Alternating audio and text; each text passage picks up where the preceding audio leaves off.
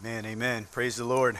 Before we turn to our passage this morning, let us pray and ask the Lord to bless us with this time. Lord, as we come before you, Lord, we thank you that you are the same God. Lord, we ask that through the Spirit of God that you would reveal the truths that we need to hear today.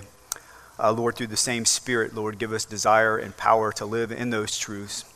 Lord, remind us each and every day and throughout the day of our great need for Jesus Christ. Thank you for the finished work of Christ on the cross. And thank you for the tremendous love of our Heavenly Father. In Jesus' name we pray. Amen, amen. If you would open your Bibles to Psalm 119. Psalm 119, we're going to pick up where Pastor Tommy left off last week. Last week, Pastor Tommy covered verses 121 through 128 of Psalm 119. He did an amazing job. This week, we're going to pick up on verses 129 through 136. If you're joining with us on campus this morning and you do not have a copy of God's Word, I would encourage you to look underneath the seat in front of you or underneath the seat that you're sitting in. There should be a blue Bible there. I would encourage you to take that Bible, open up to page 572. We're in the middle of a sermon series entitled His Word, My Anchor. And we are in our 17th message, if you can believe it. We are almost getting to the finish line. We will go all the way through part 22, so we still have about 5 more to go. And the reason why we've done what we've done is Psalm 119 is the longest chapter in the Bible. It's 176 verses, but the way that God and His wisdom and grace unfolded that particular chapter for us and through the psalmist is He broke those 176 verses up into 22 different stanzas. Each stanza incorporated of 8 verses each. It's a poem, and we don't know who the psalmist is. We don't know the very exact context and what he's writing, but we do know that at the very heart of that particular chapter, at the very heart of the psalmist, is the beautiful, powerful, faithful word of the Lord. And so what we've done every week, and we'll do it again this morning, is we'll look at this particular stanza in the original language, the Hebrew language. Again, the Hebrew language is written right to left, and so this particular stanza begins with the Hebrew letter Pei, but not only is the stanza identified by that particular Hebrew letter, but each verse in that particular stanza begins with that same Hebrew letter. And so it's a way for God's people to memorize the importance of God's word. Now, this Hebrew letter Pei means mouth. And what we find in Psalm 119 in this particular stanza is it's more specifically the open mouth. And so here is the psalmist. The psalmist is hungry, right? He needs spiritual nourishment. He needs his soul to be nourished. And where does he go? He goes to the word of the Lord. It's the Lord himself that He said that man cannot live on bread alone, but only on every word that comes from His mouth. And that's what the psalmist is teaching us over and over and over again. Roughly 98% of the verses in this chapter are correlated in some way to the word of the Lord. And so it's an important reality for us. And here what the psalmist does is the psalmist is going to show us characteristics of what it looks like in the life of a believer, and we'll bring it to the New Testament, to those of us who are followers of Jesus Christ. What does it look like to really have a desire to grow and mature in your walk with the Lord? And that's where the psalmist is. The psalmist is going to peel back and show us 3 specific ways and characteristics of a person who truly desires to be fed by the word of the Lord, right? And that's important. So let's read, I'll read the passage in its entirety and then we'll unpack it.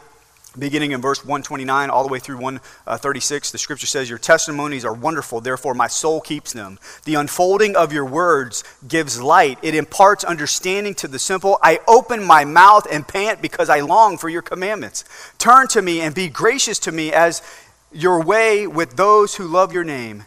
Keep steady my steps according to your promise, and let no iniquity get dominion over me. Redeem me from man's oppression, that I may keep your precepts. Make your face shine upon your servant, and teach me your statutes. My eyes shed streams of tears because people do not keep your law." And so the psalmist, again, is going to give us 3 amazing characteristics of, in New Testament language, a follower of Christ who desires to spiritually be nourished by the Lord and to grow and mature in their walk with the Lord. The first characteristic is a genuine love for God's truth. A genuine love for God's truth. We see this in verses 129 through 131. Beginning in verse 129, the scripture says, "Your testimonies are wonderful." That's a great word to underline. Wonderful, therefore my soul keeps them. Now think about the word wonderful for just a moment. Let's go back to May 21st, 1921. I can't do that, but Google can, so praise God for that, right? And on May 21st, 1921, there was an article that was written in the Indianapolis, Indiana newspaper. And all it said was, "Wonder was coming." A few days later, on May 24th, 1921, Wonder hit the shelves all across the country. Does anybody know what it was? I'll show you a picture of it. Maybe, yeah. Wonder Bread, right? Wonder Bread. Yeah, Wonder Bread came into the world, right? For the first time, in a big sense, sliced bread was available to all. Now, sliced bread was available in small little pockets, but for the first time, it went on really a global scale. At the time, it was said to have this: bleached white flour, being sugar heavy and nutritionally enriched. Now that's a beautiful combination, right? How is it possible that you can be sugar heavy but nutritionally enriched? By the 1950s, people were eating approximately a loaf of bread a week, right? 30% of their daily calories were taken up by what? Bread, right? The slogan in the 1950s was building strong bodies, right? Because why? It incorporated protein, B1, B2, and calcium. However, over time, we finally figured out what was truly behind Wonder Bread, right? It wasn't so wonderful, right? So the slogan began to change from build strong bodies to feed your joy. Feed your joy. Now that makes better sense, right? When you realize the things that are in there aren't that great, you're really just feeding, in our way, the desires of the flesh. And here's the whole point. No matter how wonderful Wonder Bread may be, right? No matter how wonderful things in this world may seem to be or may be, all of it pales in comparison to the wonder of the Lord himself, right? It is the Lord. He is the one, the only one that brings life out of death. He's the one that is truly our ultimate joy. He is our wonderful counselor. Isaiah, right, tells us that he is our wonderful counselor. God's one and only Son, Jesus Christ, right? He's not the one who sells bread. He's the one that saves souls, right? Praise be to God for that. And so when we think about this word wonder, and in the Hebrew, it's plural, so it's talking about wonders, so wonderful, wonders. When the psalmist speaks of it, he's talking about something that is supernatural, something that is extraordinary, something that is outside of human capability. It's miraculous and it's free of error. And the question is, for us as followers of Christ, brothers and sisters in Christ, when we come to the word of the Lord, do we see it as something that is wonderful, something that is miraculous, something that is beyond human capability?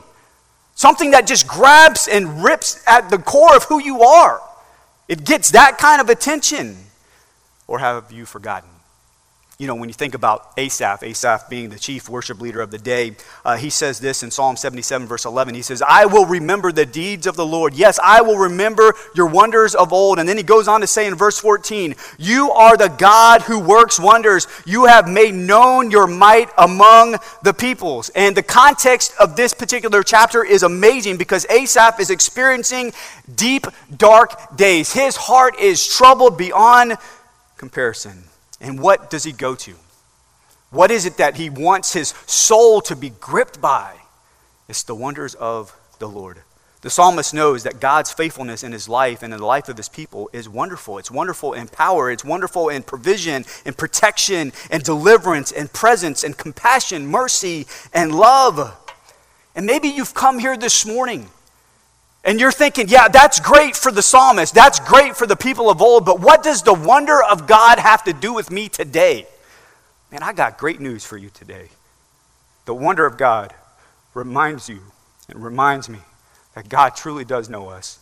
Psalm 139, amazing chapter. We'll look at those first six verses. The scripture says, "Oh Lord," this is David writing, "Oh Lord, you have searched me and known me." Right? So God knows our heart, right? That's comforting and scary at the same time, right? Not only that, the scripture says in verse 2, "You know when I sit down and when I rise up, you discern my thoughts from afar. You search out my path and my lying down and are acquainted with all my ways." So he knows all of our actions. Again, comforting and scary at the same time. Verse 4, "Even before a word is on my tongue, behold, O Lord, you know it altogether." So he knows our words. Again, comforting and scary at the same time. Verse 5, "You hem me in behind and before and lay your hand upon me." So he knows our days, and he has, guess what? He has authority over every single one of them. And then verse 6, the psalmist David says, "Such knowledge is too wonderful for me." It is high, I cannot attain it. You think about it. When you think about your life, God knows it, he sees it, he hears it, he knows all those things, the good, the bad, the ugly, and the wonder above all wonders is that he loves you, and he loves me. The cross of Jesus Christ is the proof. And when the Apostle Paul just considers the wonderful gift of salvation that God truly has a heart for the nations, he gets caught up in a hymn of praise in Romans 11:33 where he says, "Oh, the depth of the riches and wisdom and knowledge of God. How unsearchable are his judgments and how inscrutable his ways." So I ask you, have you lost the wonder? Have you lost that love for God's truth? Have you allowed the circumstances of your life to overshadow the wonder of God's amazing truth? It's time for the church to rediscover the beauty of God's word. You see, all of us are prone to wonder, right? That's why the psalmist has already said in verse 18, "Open my eyes that I may behold wondrous things out of your law." The scripture in the Hebrew says, "Lord, if you do not open my eyes," Lord, I need you to do this, right? If you don't reveal it to me, I will miss out on the very spiritual insights that my soul is longing for. In other words, remove all the blinders that impede me, affect me, prohibit me from seeing what you want me to see. You know, all of us have a past, right? That affects the way that we see the word of the Lord. All of us have present circumstances. That affects the way that we see the word of the Lord. All of us have things that we're longing for and searching for and asking for, things in the future, things that are just beyond our grasp. And all those things have a way of doing what? Affecting the way that we see the word of the Lord. And so the scripture is reminding us, Lord, open our eyes. Why is that important? Verse 130, the psalmist says, "The unfolding of your words gives light. It imparts understanding to the simple." So in other words, the psalmist is saying, Lord, I need you to do a divine eye operation on me, right? That's what he's saying. Why? Because it unfolds, the word of the Lord unfolds and gives light, imparts understanding to the simple. So think about that word unfolding for a minute. It means to bring clarity. It means to bring illumination. Think about Old Testament times. People are living in tents, and the only light that would come in, other than like a lamp or something like that, would be the tent door when it would open up, right? And so as the tent door, the entrance of that home opened up, then light began to shine inside of it. And so that's what the scripture is saying. That's what the psalmist is saying. Lord, if you do not reveal it, I will not be able to see it. We see a picture of this in Luke 24. We've seen this over and over again, but just an amazing reminder of the importance of God's work in revealing the word of the Lord to us. Jesus is resurrected from the dead, and he's on the road to Emmaus. He joins with those two guys. Those two guys don't know who he is, but after that encounter, Jesus reveals those wonders to them, and this is what they say in verse 32 of Luke 24. They said to each other, "Did not our hearts burn within us while he talked to us on the road?" While he did what? He opened to us the scriptures. He brought about revelation. He brought about illumination. And then later on in that same chapter, Jesus is with the other disciples in verses 44 through 45. The scripture says, "Then he," speaking of Jesus, "said to them, 'These are my words that I spoke to you while I was still with you, that everything written about me in the law of Moses and the prophets and the Psalms must be fulfilled.'" Verse 45, "Then he opened their minds to understand the scriptures." How is it that their hearts burned? How is it that their minds were open? It's because the Lord did it, right? What a tremendous reminder to us. Praise God that the Lord imparts understanding to the simple. The word simple can mean young, immature. It also means open-minded, humble. Again, the qualification to get understanding and revelation from the Lord has very little to do with your intellect, right? It has everything to do with your heart. And that's what the scripture is teaching us. You open your heart to the Lord like a child, solely dependent on him, and he will reveal truth after truth after truth. Man, let that sink in. God's desire and capability to reveal truth to you is about the heart, your heart before him. Consider the words, the wonderful words of the Lord. Psalm 119, a great parallel passage. Psalm 19, verse 7 through 9. It says, the law of the Lord is perfect, reviving the soul. The testimonies of the Lord is sure, making wise the simple. The precepts of the Lord are right, rejoicing the heart. The commandment of the Lord is pure, enlightening the eyes. The fear of the Lord is clean, enduring forever. The rules of the Lord are true and righteous altogether. Man, what a beautiful passage about the word of the Lord. For every child of God, every single day, we must ask the Lord, Lord, every day, make the word of God be wonderful to me. You can't show up in your Bible time with the Lord and just expect it's going to happen, right? In dependency, go before the Lord. Lord, make it wonderful to me. Why? Because there's so many distractions, right? We're distracted by the time, the sounds, our stomach, all those different things. Lord, make it wonderful to me. Make it wonderful to me. The psalmist says in verse 131, he says, I open my mouth and pant because I long for your commandments. The word open here means to open wide with great eagerness. The word pant describes someone who is dying of thirst and has a deep desire for water. Now, most of us aren't dying for thirst, right? We may be thirsty because we just exercised, or maybe we're thirsty because we had too much MSG for lunch, right? Those are the reasons primarily why we may get thirsty. But here is the psalmist. The psalmist is thirsty for the word of the Lord. Why? Because he loves it. The scripture says that he has a deep thirst for the word of the Lord. It's the same word that is found in Psalm 63 verse 1 where the scripture says, oh God, you are my God. Earnestly I seek you. My soul does what? My soul thirsts for you. My flesh faints for you as in a dry and weary land where there is no water. David is experiencing a time. It's the context of this chapter. David is experiencing a time where he feels like God is far off. Where he in his mind, he's not experiencing the hand of God on his life. Right? You ever been there before? God just seems to be far off. And here is David. David is experiencing the quote-unquote silence of the Lord. And what is it that his heart craves for? What is it that his soul longs for? The Lord. Even in the midst of that. The question is, do we long for the word of the Lord like that? Do we love God's word in that manner? Now, what gets in the way of that? There are many, many things, but I do think it's important to recognize and to be honest about some of the main things that cause us to have a lack of love and wonder for the word of the Lord. It's sin, right?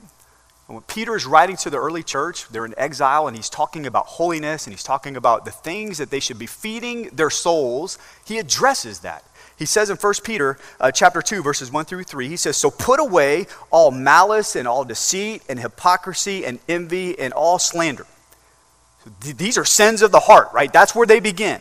So you think about malice, your desire to hurt someone with your words or deeds. You think about deceit, a desire to gain something over somebody through lying. You think about hypocrisy, it's putting on a show. You think about envy, you want something that somebody else has, so you resent them. Or you think about slander. You know, the main reason why we slander is because we don't want to acknowledge our own failings, right?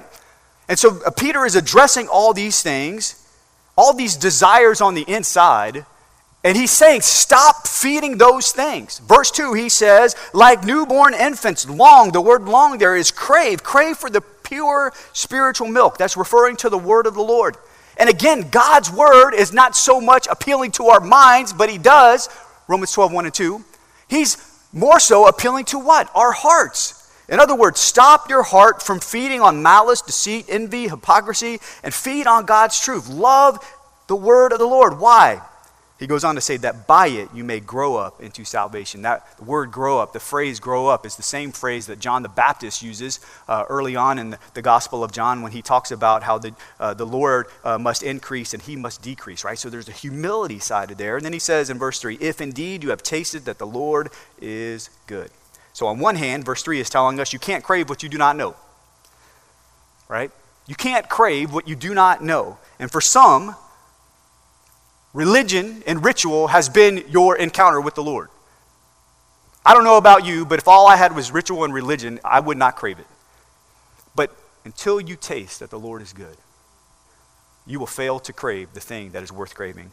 On the other hand, you can't crave something if you lose sight of what you already know, right? I mean, have you ever had an experience where you sat down and ate something and it's been years since you had it? Second that hits your mouth, it's like bringing back all that experience from the past. Oh yeah, this is great. Or maybe something really bad too, right? the scripture is teaching us, like, if you as a child of God, that's the context of what Peter is writing to. If you're going to feed your soul with all the sins of the flesh, guess what? You're going to lose sight of the thing that's most important, right? What your soul really needs to be craving. And Peter's writing about holiness to the early church, and he's teaching us that the closer we come to Christ, the more he replaces our desires for his. This is why we read the word of the Lord. This is why we study the word of the Lord, pray the word of the Lord, crave the word of the Lord, apply the word of the Lord, obey the word of the Lord, praise the word of the Lord, rest in the word of the Lord, encourage one another with the word of the Lord, confront our very sins with the word of the Lord. Why? Because we need the word of the Lord to reach the depths of our hearts. Why? That's where the gospel needs to change our lives. So the characteristic that the psalmist talks about growing and hungering for the Lord is a genuine love for God's truth. The second characteristic that he talks about is a desperate need for God's provision. A desperate need for God's provision. We see this in verses 132 through 135. The psalmist is going to pray, and he's going to have 4 requests in this amazing prayer. The first request he has is, God, be gracious to me. God, be gracious to me. We see that in verse 132. Turn to me and be gracious to me, as is your way with those who love your name. So when the psalmist is talking about turning to me, he's asking the Lord to draw near to him. He's asking the Lord for personal attention. He's asking the Lord for undivided attention from the Lord. And he's pleading for the Lord to show what? Talked about grace. That's a word that means compassion. He's asking the Lord to be compassionate to him. Why? Because he knows that his deepest needs can only be met where? By the grace and compassion of the Lord. David writes about this in Psalm 86, verse 16. He says, turn to me and be gracious to me. Give your strength to your servant. So David in his weakness is turning to the Lord. Why? For strength. He needs the Lord to show compassion and give him strength. So when we think about this idea of God being gracious to us and giving us what we need, we see this throughout the Psalms. To the one who needs help, cry out to the Lord. Psalm 30, verse 10. To the one who needs healing, cry out to the Lord. Psalm 6, verse 2. To those who are afflicted, cry out to the Lord. Psalm 9, verse 13. To the lonely, cry out to the Lord. Psalm 25, verse 16. To the grieving, cry out to the Lord. Psalm 31, verse 9. To those who have sinned, cry out to the Lord. Psalm 41, verse 4. The scripture is reminding us over and over and over again, turn to the Lord. Turn to the Lord. Turn to the Lord. Why? Because though we do not deserve it, there is an amazing fountain of overflowing grace. He is the one that gives us strength for the journey. So the prayer, God, be gracious to me. The second prayer he gives is, give me victory over my sin. Verse 133, he says, keep steady my steps according to your promise, and let no iniquity get dominion over me. The verb tense of keep steady my steps is important. The verb tense is talking about something that only the Lord can do. So he says, cause my steps to be steady. Lord, I need you to do this, right? He's saying, I don't need my steps to be steadied and give stability based on how I feel or what I see or what my own desires are or what my comforts are or what those around me who are even closest to me say. I need my steps to be established by you. I need them to be anchored by your very promises, right? It is the Lord that establishes our steps. Though we plan, right? Look at Proverbs 16, verse 9. The scripture says, the heart of man plans his way, but the Lord establishes steps. Is God saying don't plan? No, absolutely. The key is what? Put God in the center of all those planning, right? But even in the midst of that, you can have the right motives, the right desires, and yet God has a different plan, right? Have you realized that in life? We need the Lord to establish our steps. We need the Lord to establish firmly every step that we take. Why? Because the psalmist says, let no iniquity get dominion over me. Lord, the path that you set before me is beautiful, it is amazing, it is good. But on that path, there are things around me, things that try to tempt me, things that try to deceive me, to take me away from honoring you. And I desire more than anything else to honor you. And here's the sad reality.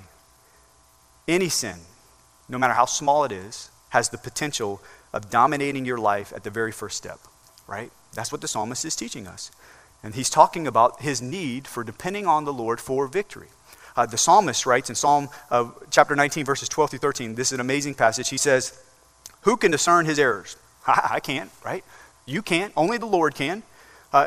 and to that question, the psalmist says, declare me innocent from hidden faults. So that's an important phrase, hidden faults. Verse 13, keep back your servant also from presumptuous sins. That's a great phrase to underline, presumptuous sins. Let them not have dominion over me, then I shall be blameless and innocent of great transgression. So the psalmist says, Lord, forgive me for those things that I don't even recognize as sinful, right? Those are those hidden faults. How many of us have those?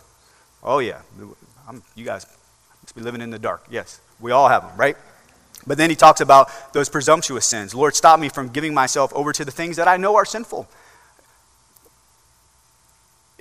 One of the things that I think happens in life, especially when it's wave after wave after wave, right? And you may not verbalize this. Some people do. But it's in there somewhere. You get to a place in life and all that work, we'll call it, that dedication, devotion to the Lord, and you get to the end of the day, and it's like worse and worse and worse. And you get to a place where you just say, I don't even care anymore. I'm just going to give up. I know it's wrong, but I'm going to do it anyway. Maybe you live in a different scenario. But I meet with people frequently that I know love the Lord, but they have been crushed by so many things in life. And that's what they'll say. I just don't even know if it's worth it. And though they know it's wrong, though they know it's a sin against the Lord, there is a temptation to say, what does it matter anymore? And it's in those moments that we need to recognize it is the Lord who gives us victory over the sin. That person is not strong enough. I'm not strong enough. And so when it comes to our hidden faults or our presumptuous sins, you got to recognize that you're not the one that has victory over sin. It is the Lord through you that has victory over your sin. Jesus is our only hope. He is our sinless Savior. Look to the cross and hate your sin, and look to the cross to see your sin paid for. That is the beauty of the gospel. We have been changed by the blood of Christ. We are new creatures in Christ. Paul writes in Romans 6, verse 12 through 14, let no sin therefore reign in your mortal body to make you obey its passions. Do not present your members to sin as instruments of unrighteousness, but present yourselves to God as those who have been brought from death to life, and your members to God as instruments of righteousness. For sin will have no dominion over you, since you are not under law, but under what? You're under grace. That is the word. You're under grace. Though sin is strong, God's grace is stronger, right? That is the point of the passage. The reality is that though we have a new king on the throne of our heart, the throne of our life, there's still someone who attacks it day after day after day, right? Satan still desires to kill, steal, and destroy. Though the devil was defeated at the cross, he did not go home. And he will attack relentlessly. Your emotions, your mind, your thought pattern, all those different things. He seeks to rob you of the joy and blessings that you already have in Christ. He desires to take your new life in Christ and ever so slightly bend it back to your old self. Why? Because he knows every degree of bend will ultimately take you way off track, right? That's what he knows. And that's why we need to go to the Lord and say, Lord, give me what I need for victory over my sin, right? Your weapon of choice should be the grace of God every single day. And I'm putting my faith in what he has said about me. So not only does the Lord forgive me, but he illuminates the path before me so that I will be aware of the obstacles, right? I mean, think about this for just a minute. We, as brothers and sisters in Christ, we have tremendous freedom in this life. Praise God. But over and over again, especially the Apostle Paul, he talks about don't allow your freedom to lead you to selfishness, right? And I think one of the passages that gives us some great clarity here is found in 1 Corinthians chapter 6, verse 12. And I'll use some words that help us understand it. Paul is addressing the early church in Corinth, and he says this. He says, you say, so he's repeating what they say. You say, all things are lawful for me. I have freedom in all those things. But Paul says, not all things are helpful, right? You say, all things are lawful for me, but I, Paul, say, I will not be dominated by anything. What's Paul's point? Paul says, yes, we have tremendous freedom in this life. But that doesn't mean that you are to partake in every freedom that is before you, right? You have to acknowledge your own drift towards the flesh. You have to understand the calling that God has put on your life. So though that freedom may be enjoyed by another brother or sister in Christ, that freedom may not be enjoyed for you. Why? Because you got to understand that the grace of God overshadows everything that this world has to offer. And Paul says, even the good things of this world, I do not want to be dominated by. I only want to be dominated by who? Jesus Christ, my Lord. So does the Lord dominate you today? Or is there something that you have maybe even freedom in that is overtaking you? Don't let even the good things dominate you. Only let Christ dominate you. The third prayer request he has is, deliver me from my enemies. He says in verse 134, redeem me from man's oppression that I may keep your precepts. So the word oppression here talks about cruelty, extortion. There's people around him that are getting deceitful gain off of him. And the psalmist reminds us that following Christ, following the Lord is not without obstacles, right? It's not without persecution and opposition. And unfortunately, again, we think we're the ones that overcome it. We think we're the ones that have to be strong enough. We're the hero of the story. We are not the hero of the story. It's not about you being brave enough, right? It's about the courage that the Lord gives you in order to overtake and be delivered from your enemies. King David understood this in Psalm 69, verse 18. He says, draw near to my soul, redeem me, ransom me because of what? My enemies. David is crying out to the Lord for help because his enemies are overwhelming him. David knows that the only one that can rescue him is the Lord. The Lord is the true overcomer. And notice that the psalmist here in Psalm 119, he's not asking for deliverance sake. He's asking for deliverance so that he can do what? He can keep the precepts of the Lord. He wants to remain faithful to the Lord. So we need the Lord to deliver us. We need the Lord to rescue us from our enemies. And then the fourth prayer request, he says, bless me with your presence. Bless me with your presence. Verse 135, he says, make your face shine upon your servant and teach me your statutes. This idea of asking the Lord for his face to shine upon you is through the Psalms. We see it in Psalm 31, verse 16, Psalm 67, verse 1, Psalm 80, verse 3. The roots go back to God's instruction to Moses to pray a blessing over his brother Aaron, who was the high priest. We see this in Numbers 6, verse 24 through 27. Listen to and we sing a song about this, but this is where it comes from. The Lord bless you and keep you. The Lord make his face shine upon you and be gracious to you. The Lord lift up his countenance upon you and give you peace. So shall they put my name, and that's the important phrase here, my name upon the people of Israel, and I will bless them. So everything hinges on what? The name of the Lord, the character of the Lord, the faithfulness of the Lord, the goodness of the Lord. And you think about this for a second. What is the great blessing that the psalmist is needing? Think about the time. Is it the harvest? Is it the rain? Is it the plants and all those things? Is it shelter? Is it or is that the greatest blessing? Now, those things are great, don't get me wrong, but what is the greatest blessing? This idea of the Lord's face shining on him talks about communion with God. The greatest need that we have is the presence of God in our life. You meet anybody in their darkest moment, and you recognize, I really don't have a whole lot of words to say. I turn them to the Word, but what they need most is the presence, right? They need the presence of the Lord. So the one who seeks to grow in their dependency on the Lord recognizes their need for God's grace, power to overcome sin, deliverance over their enemies, and communion with the Lord. That is the great blessing that the psalmist is seeking. And then lastly, the third characteristic, a deep sadness for those in rebellion. A deep sadness for those in rebellion. So the psalmist is looking out, he's seeing all these things, and he sees people that are rebelling against the Lord. And guess what? It grieves his spirit. Verse 36, 136, he says, my eyes shed streams of tears because people do not keep your law. The psalmist recognizes that not everybody's committed to the ways of the Lord, right? He recognizes that many around him are rejecting the ways of the Lord, and he grieves deeply for them. There's a tender compassion here from the psalmist. It is in a greater way, the tender compassion that the Lord Jesus has for those when he entered into Jerusalem. Look at Luke 19, verses 41 through 44. The scripture says, and when he, speaking of Jesus, drew near and saw the city, talking about Jerusalem, he wept over it. Now think about the context. Jesus is going into the city, triumphal entry, right? Everybody is crying out, Hosanna, Hosanna, God save us, God saves us, right? It's the Super Bowl parade. And instead of Jesus celebrating, he's weeping over the city. Why? Because he knows that there are many who have rejected him. He goes on to say in verse 42, saying, would that even you had known on this day the things that make for peace. In other words, he's saying the Prince of Peace is here, and you've rejected him. But now they are hidden from your eyes.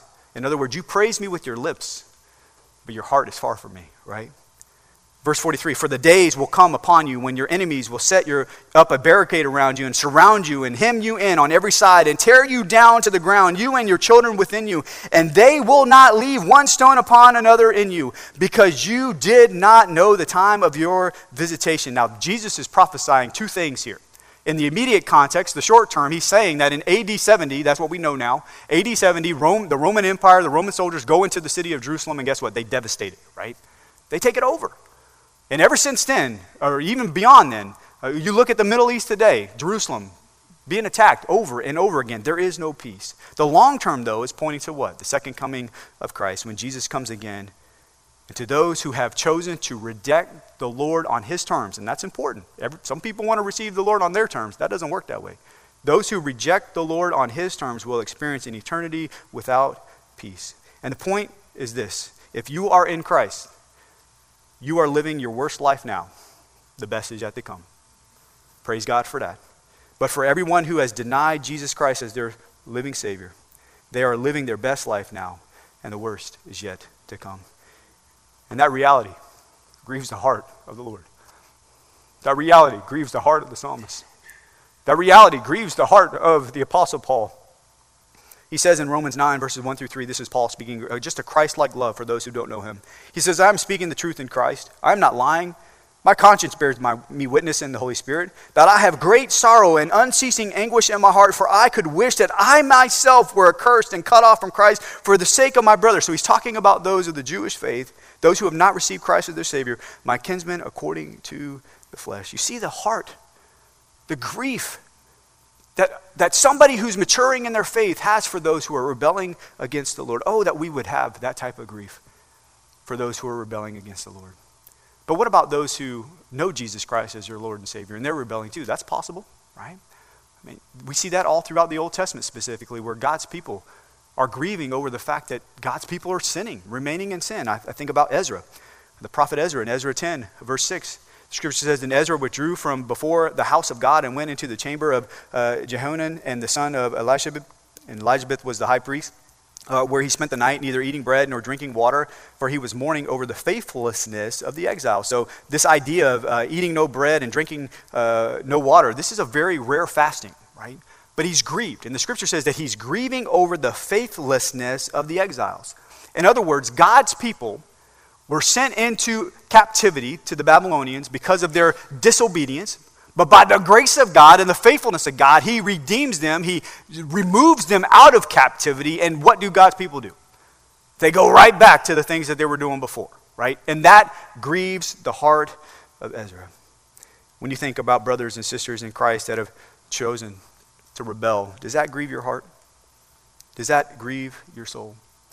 I mean, the picture is amazing. My eyes shed streams of tears because people do not keep your law. Let that be the grief that is in our hearts.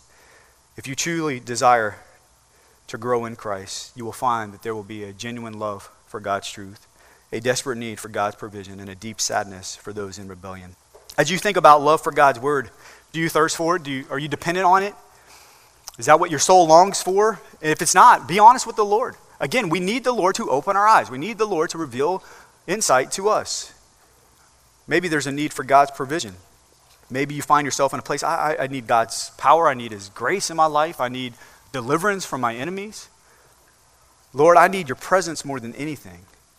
And maybe this morning you find that there's tremendous grief in your soul over someone who has rebelled against the Lord. Either they've never received Christ as their Savior, or they are a brother and sister in Christ as far as you can tell, but they've chosen a different road. Man, go before the Lord. Pray for them. Pray that God would give opportunity.